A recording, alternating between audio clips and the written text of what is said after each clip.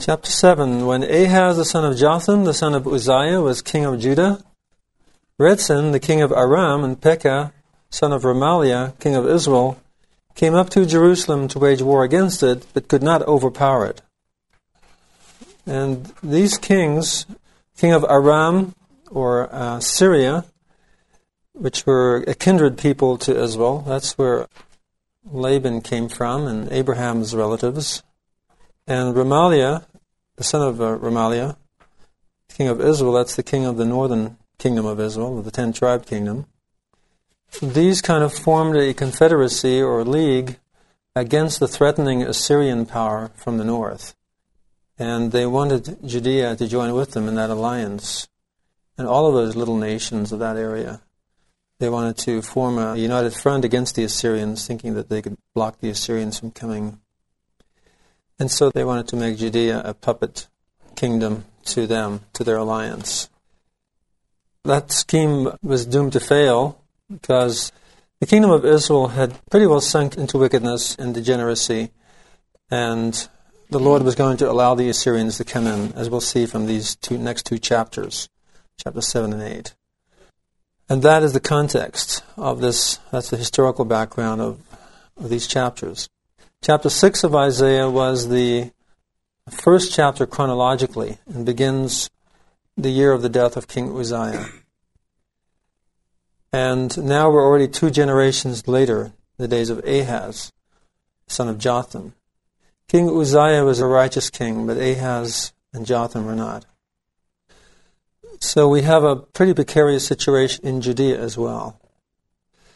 Verse 2, when the house of David, that is King Ahaz, who is the ruling king, and his cabinet, so to speak, was informed that Aram was leading Ephraim on, the king's minds and the minds of his people were shaken, as trees in a forest are shaken by a gale. Aram, being Syria, being confederate with Ephraim, or the 10-tribe kingdom. Ephraim was often the name given to the 10-tribe kingdom because the tribe of Ephraim usually led the 10-tribe kingdom. Like in the book of Hosea, often the 10-tribe kingdom of the north is called Ephraim. There is an identification here between the king and the people. The mind of the king and the minds of the people are shaken. What the one is experiencing is also experienced by the other. And that is a very important identification there, that the one is as the other. As we'll see later on when we come to chapters 36 and 37, where it talks about King Hezekiah and his people, and they're of one mind also. However, what the king does there and what the people do there is of a positive nature. Here it's of a negative nature. In Isaiah's 7-part structure, these chapters, 7 and 8, are juxtaposed with Hezekiah's scenario when the Assyrians are threatening at that time. And here we see how king and people react negatively to the situation. And later on, in those chapters, 36 and 37, 38, we'll see how king and people react positively from the Lord's standpoint to the threatening Assyrians. Also, the storm imagery is always judgment imagery in the book of Isaiah. So the people, their minds are shaken. The minds of the righteous are never shaken. And we'll see that all the way through Isaiah. It's only the wicked that are shaken and apprehensive and in confusion at times of stress. Verse 3, then the Lord said to Isaiah, go out and meet Ahaz, you and your son Shear-Yashub, at the end of the aqueduct of the upper reservoir on the road to the laundry plaza. Now, it seems like in the days of King Ahaz, who was an unrighteous king, a descendant of David, over Judea, that Isaiah was not able to or prevented from prophesying like prophets normally do. In fact, there's very little that we can tie down historically, except these chapters here, to the time of Jotham, say, or the time of Ahaz. And so, in order to get his message across, Isaiah has to use different tactics. And one of them is that he names his sons by prophetic names. It's almost as if, well, since I can't prophesy directly, I'll prophesy indirectly through naming my sons by these prophetic names. The name Shear-Yashub means a remnant shall return, or a remnant shall repent. In Hebrew, the word for repent and return is the same word. A remnant shall repent, or a remnant shall return. And that name alone tells you a lot. First of all, it means that in general, people are not repenting. And in general, people are going to be scattered or driven out. And a remnant, or only a small percentage of them, are going to repent and also return or be restored to their former status. So that name is pregnant with meaning. Also the place where they're to meet the king. The king goes down there, no doubt, for maybe cleansing purposes or something. The upper reservoir is just above the pool of Siloam today, and it is where a continuous spring of water comes out of the mountain or out of the rock and is still flowing to this day. And it is symbolic of the Davidic dynasty, or became symbolic of the Davidic dynasty, which was a perpetual dynasty that would never fail, according to all the prophets, according to Samuel and according to Jeremiah, for example. So that's a very symbolic place. It's also the place where the prophet Nathan anointed Solomon to be king. So it's a place that's symbolic of the Davidic dynasty, or the line of David, as a perpetual dynasty. And so it's a very symbolic place for the prophet Isaiah to meet King Ahaz, because it is to put him in mind of the Davidic covenant, the Lord's covenant with King David. And later on, in chapter 36, we see how when the Assyrians come in, they come in at that point. And we'll see the upper reservoir on the road to the laundry plaza again at that time, in fulfillment of Isaiah's prophecy in these chapters, where he prophesies that the Assyrians will come into the land and swarm all over it like a flood and go right up to the head, to the neck. So all of this is intended to communicate messages to King Ahaz. Verse 4, say to him, to Ahaz, see to it that you remain calm and unafraid. Be not intimidated by these two smoking tail ends of kindling, by the burning anger of Rezin and Aram and the son of Remaliah. Because the Lord's way is to not be afraid and shaken, but to be calm. And these two kings, he calls two smoking tail ends of kindling, because they're almost out. They stir up trouble, they start fires, but their fires are almost out already. So don't worry about them. The Assyrians are going to take care of them. Rezin is the king of Aram, or Syria, and the son of Remaliah is King Pekah of the 10-tribe kingdom. In this case, Pekah is not even mentioned by name directly. He's just called the son of Remaliah. And that's derogatory. When you don't mention a person's first name, it becomes a derogatory thing. So he's looking at this person very negatively. The Lord is. Verse 5, even though Aram has conceived an evil plot against you, as has Ephraim and the son of Remaliah, who say, verse 6, let us invade Judea and stir up trouble there. We will take it for ourselves by force and set a ruler over it, the son of Taviel. So the evil plot here is to put a puppet ruler on the throne of Judea, the kingdom of Judah, that they can control, so that they have a united alliance against the Assyrians. They're going to invade Judea themselves, put a puppet ruler there, and then they'll be united against the Assyrians coming from the north. Now, the son of Taviel is another one of those names that tells you a lot. Tav or Tov is the Hebrew word for good. And Al is the word for not, N-O-T. So the son of Taviel means no good son. But the word for son also means vassal. It's a technical term. And good is a synonym of covenant keeping or covenant blessing. If it was evil, it would be covenant breaking and covenant curse. So the son of Taviel also means a non-covenantal vassal. What does that mean? Well, King David was promised unconditionally that his descendants would always rule over Israel somewhere in time. even after the split of the 10-tribe kingdom. When Jeroboam began to rule over the 10 tribes, still Rehoboam, the son of Solomon, continued to rule over the 3 tribes in the south, Judah, Benjamin, and Levi. There were 13 tribes altogether, the tribe of Joseph splitting into 2, forming Ephraim and Manasseh. Ephraim became the ruling tribe in the northern kingdom. Judah remained the ruling tribe in the southern kingdom, where the house of David did. So a non-covenantal vassal means that he was not a descendant of David. He was not a descendant of David, because David was the covenantal vassal.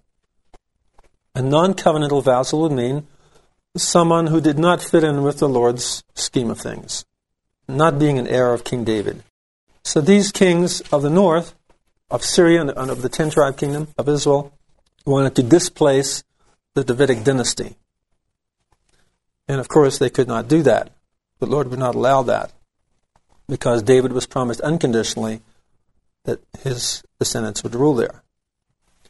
Verse 7, "Thus says my Lord Jehovah, it shall not occur or transpire," because the covenant with David was unconditional. So don't worry about it, Ahaz. Verse 8, "For as surely as Damascus is the capital of Aram, and Rezin the head of Damascus, within 65 years shall Ephraim be shattered as a nation." This is a problematic verse. It says in the Masoretic text, since the destruction of Ephraim happened right on the heels of this prophecy, scholars believe that it was 6 or even 5 years. And all of the time frames in these 2 chapters are just within a very few years, within a hand's breadth of years. So 65 is probably a scribal error. It should be within 6 or 5 years. Damascus is the capital of Aram or Syria. The Hebrew word for capital and head is the same word. And Rezin is the head of Damascus, the leader of Syria, the king of Syria. Ephraim is going to be shattered as a nation because of its wickedness, its general state of wickedness, and also because of this evil plot that these rulers have to overthrow the line of David. What happens when someone transgresses against the Lord's covenant, infringes upon the rights of a vassal to the Lord? It means the curses of that covenant come upon those who infringe upon the rights of the Lord's vassal. So in that sense, the very thing that they're conspiring to do against Judah is going to happen to themselves.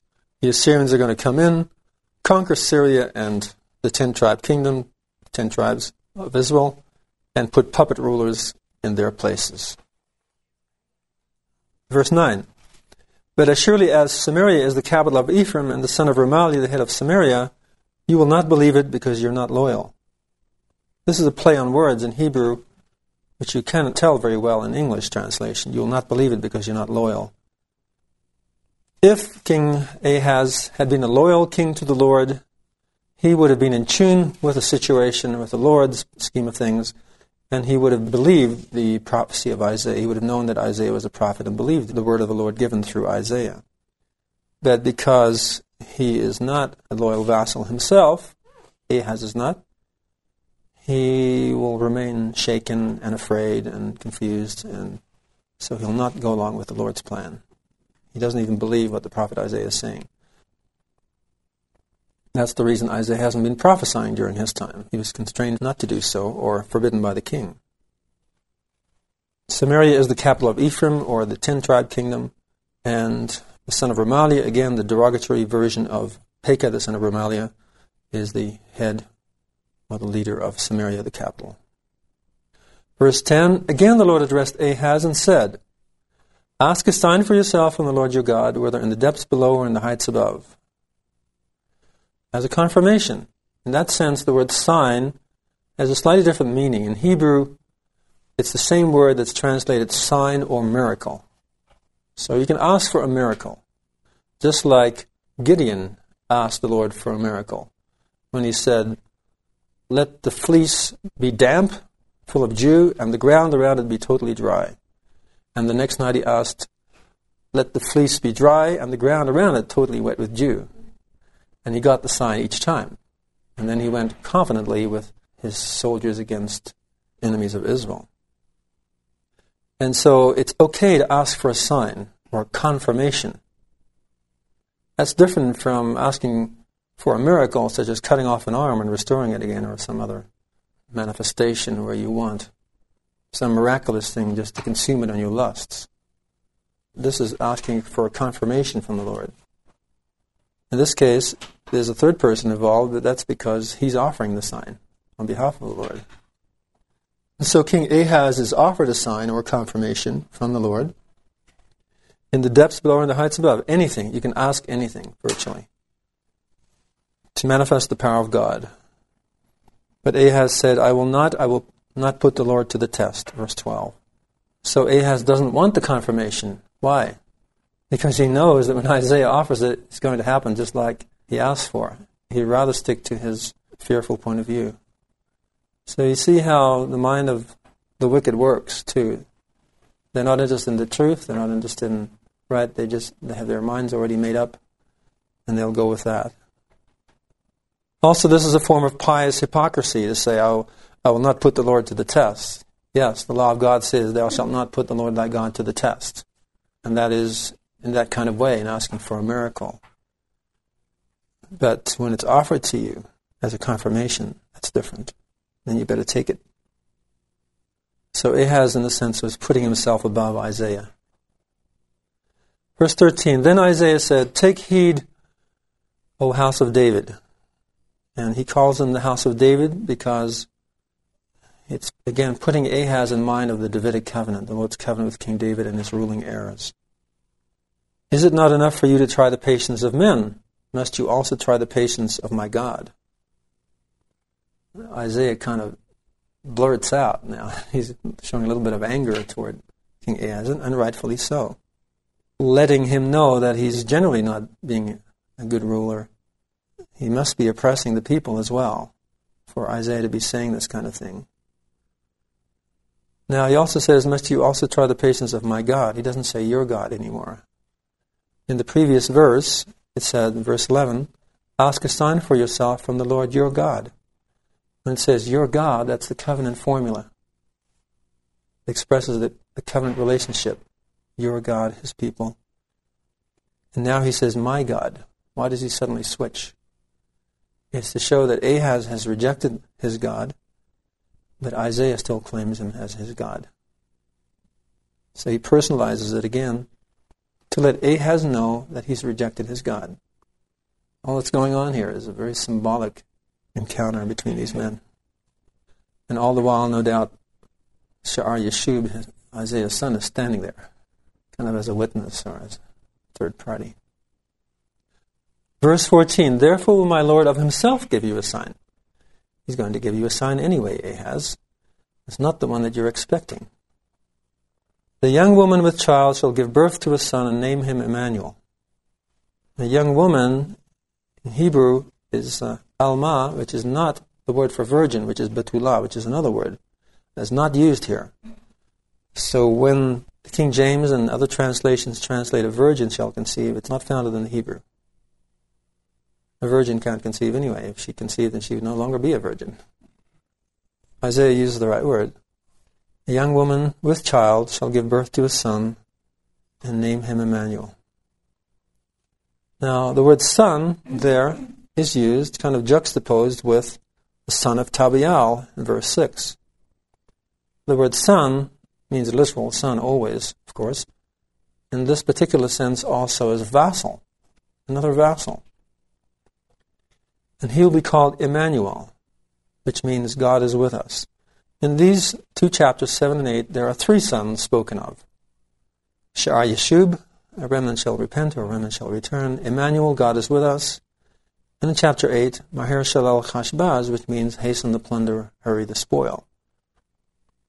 And these three sons are all symbolic of categories of people.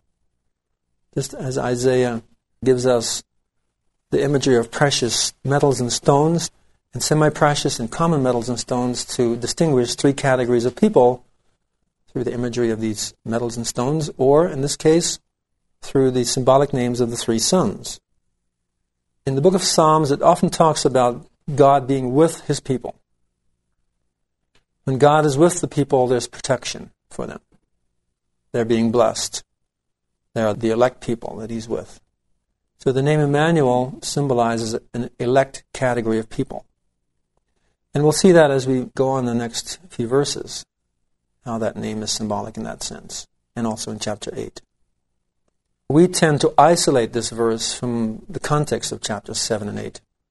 And by isolating it, we neglect those other meanings that are relevant actually to this verse. But the name Emmanuel means God is with us. Now, I know that commentators like Matthew, the evangelist in the New Testament, apply these verses to Christ. And certainly on the spiritual ladder, Christ is at the apex. However, there are other messianic roles or other messianic characters, beginning with King David himself, below Christ, that typify Christ, or who typify Christ. They typify Christ. In the context in which this prophecy is given, it had to have meaning to Ahaz, something relevant and historical to his day. If it did not, it'd be just like saying, well, I'm going to give you a sign up on the moon, and you can't be there right now, and you can't see it, but there's going to be something happening there. I mean, it might as well say that. Something that far removed in time wouldn't have any meaning to King Ahaz. Because the nature of Hebrew prophecy is that it can have several levels of fulfillment, that the first level of fulfillment, the most pertinent one to King Ahaz, was something that would happen in his own day. And we'll see that, how that's fulfilled historically. It is fulfilled historically in King Hezekiah, the son of King Ahaz. He is the Emmanuel spoken of on a historical level, because he is the righteous vassal king, or the righteous servant or son of the Lord, that fulfills this prophecy. Whatever other messianic interpretations it may have, such as to Christ or to a latter-day David or to others. And besides the fact that it represents a category of people, as do the other two sons. So it's very important then to take, and this is a good example of it, to take prophecies such as these in Isaiah and see them in their context. Because everything in Isaiah has word links. It's like a system of internal checks and balances. You can know for sure what this prophecy is all about from its context, from its word links. So let's just leave that in abeyance. Just take my word for that as far as it goes right now, if you want. We will see how all of that's fulfilled. The young woman with child. So it has to be a young woman with child who's with child now, and whom Isaiah can point to and say, there she is, or she's there at the laundry plaza doing her laundry, or something like that. Or it would have to have been King Ahaz's wife, if it was King Hezekiah who's the son spoken of. It's something relevant to King Ahaz that he can relate to. It's not something far away like on the moon, or 2,000 years later, or whatever. Verse 15, cream and honey will he eat by the time he has learned to reject what is evil and choose what is good. Now, cream and honey is the food of nomads. And it is the food that Israelites ate, or it is the nomadic lifestyle. It symbolizes the nomadic lifestyle that the Israelites often reverted to when things got bad in their country. When there was anarchy and lawlessness and the disintegration of the society, then the catchword was, to your tents, O Israel. Let's go back to our tents and get out for a while.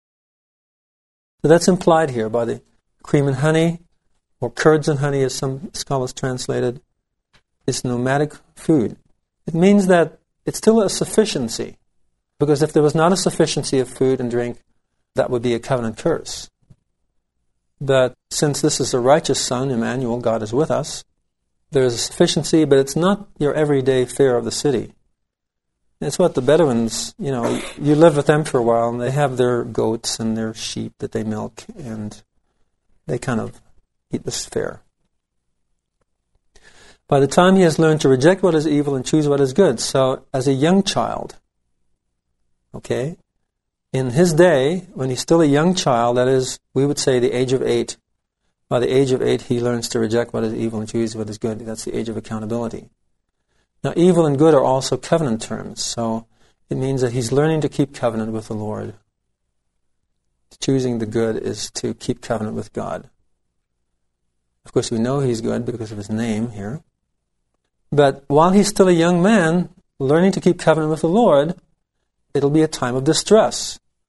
He'll be forced to a nomadic lifestyle for a while. Well, that's also implied by the name of the son, She'ar Yashub, a remnant shall repent, or remnant shall return. Those who repent are also the ones who return. Return from where? Well, from getting out there for a while, from being dispersed or scattered, or from a situation that's not a normal situation. Verse 16, but before the child learns to reject the evil and choose the good, the land whose two rulers you loathe shall lie forsaken. So even as the child is growing up, before he has learned to keep covenant with the Lord, whether it's the age of 8 or the age of 13 or bar mitzvah age, it's not that important. He's a young child. The land whose two rulers you loathe, that is Syria and the northern kingdom of Israel, two rulers being Rezin and Pekah, shall lie forsaken. In other words, the Assyrians who are threatening them are going to desolate their lands, even while the child is growing up, even while the child is still growing up. So you see how this is a sign to Ahaz intended for his day. It's not something far off that Ahaz can't relate to. Otherwise, how could it be a sign to Ahaz? Can you give a sign that he'll never see? That's not a sign. So it's something that's happening in his day. Verse 17, the Lord will bring upon you and your people and your father's house a day unlike any since Ephraim broke away from Judah, the day of the king of Assyria. The day is the day of judgment. When Ephraim broke away from Judah, when Jeroboam began to rule over the 10 northern tribes and left Rehoboam with only 3 tribes in Jerusalem, Rehoboam the son of Solomon, the son of David, that was a woesome day because here we had a united nation that is now split into 2, with enmity between the 2 that remained down the generations. A house divided was the house of Israel from that day. And so this day is going to be like that day. It's going to be a woesome day, a woeful day. The king of Assyria is going to come in and desolate those 2 lands up north. That's how Ephraim will be shattered as a nation, as it says in verse 8. The day of the king of Assyria, that is his day, or the great day of his power, when he's given power over the nations of the earth, at least those nations and other nations. Verse 18, and that day the Lord will signal for the flies from the far rivers of Egypt and for the bees in the land of Assyria. Whenever I use that expression in that day, it means that day of judgment. We've already discussed that day a number of times. The day of the Lord, it's called. A period lasting a few years in which the Assyrians conquer the world, virtually conquer the world, and the Lord judges his people. The flies from the far rivers of Egypt and bees from the land of Assyria, it's unlikely that it means literally flies and bees, but swarms of people are going to come from Egypt and swarms of them from Assyria. And Assyria and Egypt were generally always enemies, and so the conflict between the 2 would take place here in the Promised Land. The ones would come swarming from the north, and the others would come swarming from the south, and swarm all over the land like pests. And that's also imagery that identifies a plague, so it implies covenant curse because of the wickedness of the people in general. Verse 19, and they will come and settle with one accord in the riverbeds of the prairie, and in rocky ravines, and by all ditches and waterholes. And whether that's symbolic, it's possible that rivers and riverbeds and prairies and ravines and ditches and waterholes are symbolic. It gives the impression that they'll be everywhere. Now later on in Isaiah we see that some of these kinds of places are where cult rituals are performed, and so that may be an allusion to that. Verse 20, and that day of judgment, my Lord will use a razor hard at the river, the king of Assyria, to shave your head and the hair of your legs, and to cut off even your beard. The razor, in this case, is the king of Assyria, as it says here.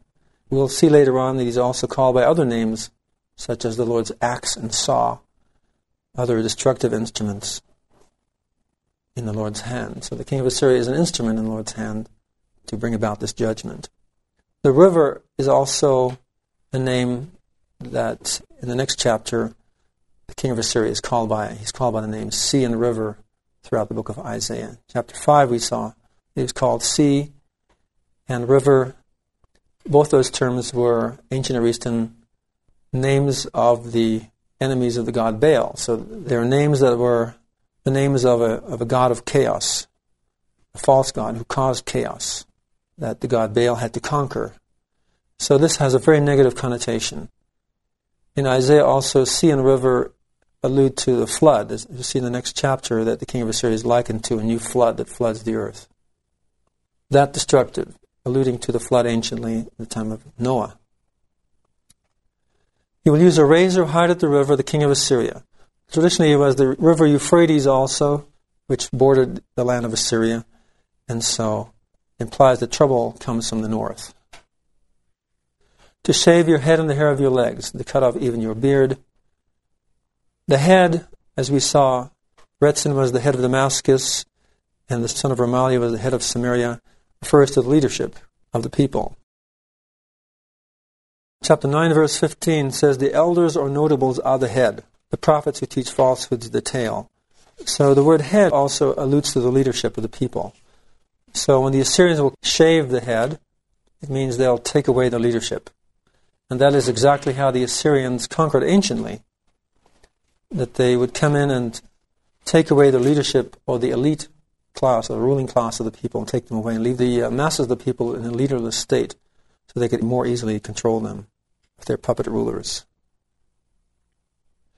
And the hair of your legs, too, implies bondage and captivity, because slaves, men, were shaven to identify them and to shame them. Their beards, their heads were shaven off, their pudenda, everything was shaven off, to intimidate them and to humiliate them and to mark them as slaves, so that if they escaped, they would know who they were. And to cut off even your beard.